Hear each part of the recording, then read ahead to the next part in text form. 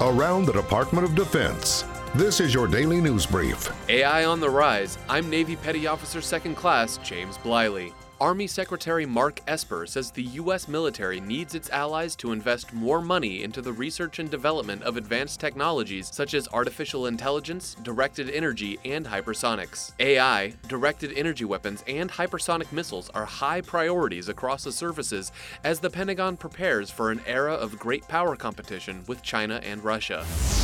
Acting Secretary of Defense Patrick Shanahan says economic sanctions placed on Iran are having a significant effect. The sanctions are part of a maximum pressure campaign to force Iran to halt its missile development project and return to the negotiating table to discuss a new agreement. The previous agreement, struck to curb the Iranian missile program, called the Joint Comprehensive Plan of Action, was considered insufficient by the White House.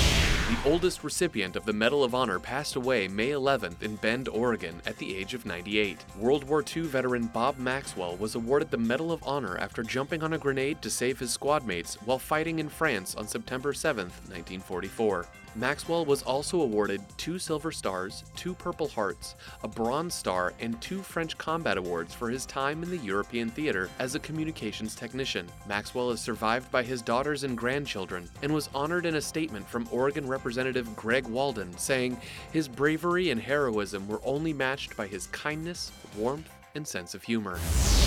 An initial U.S. assessment indicated Iran was likely behind the attack on 2 Saudi Arabian oil tankers and 2 other vessels damaged over the weekend near the Strait of Hormuz, a U.S. official said. When asked for comment, President Donald Trump said, "It's going to be a bad problem for Iran if something happens." That's your DoD News Brief. I'm Navy Petty Officer 2nd Class James Bliley. You can find more stories about your military at defense.gov and by using hashtag KnowYourMil.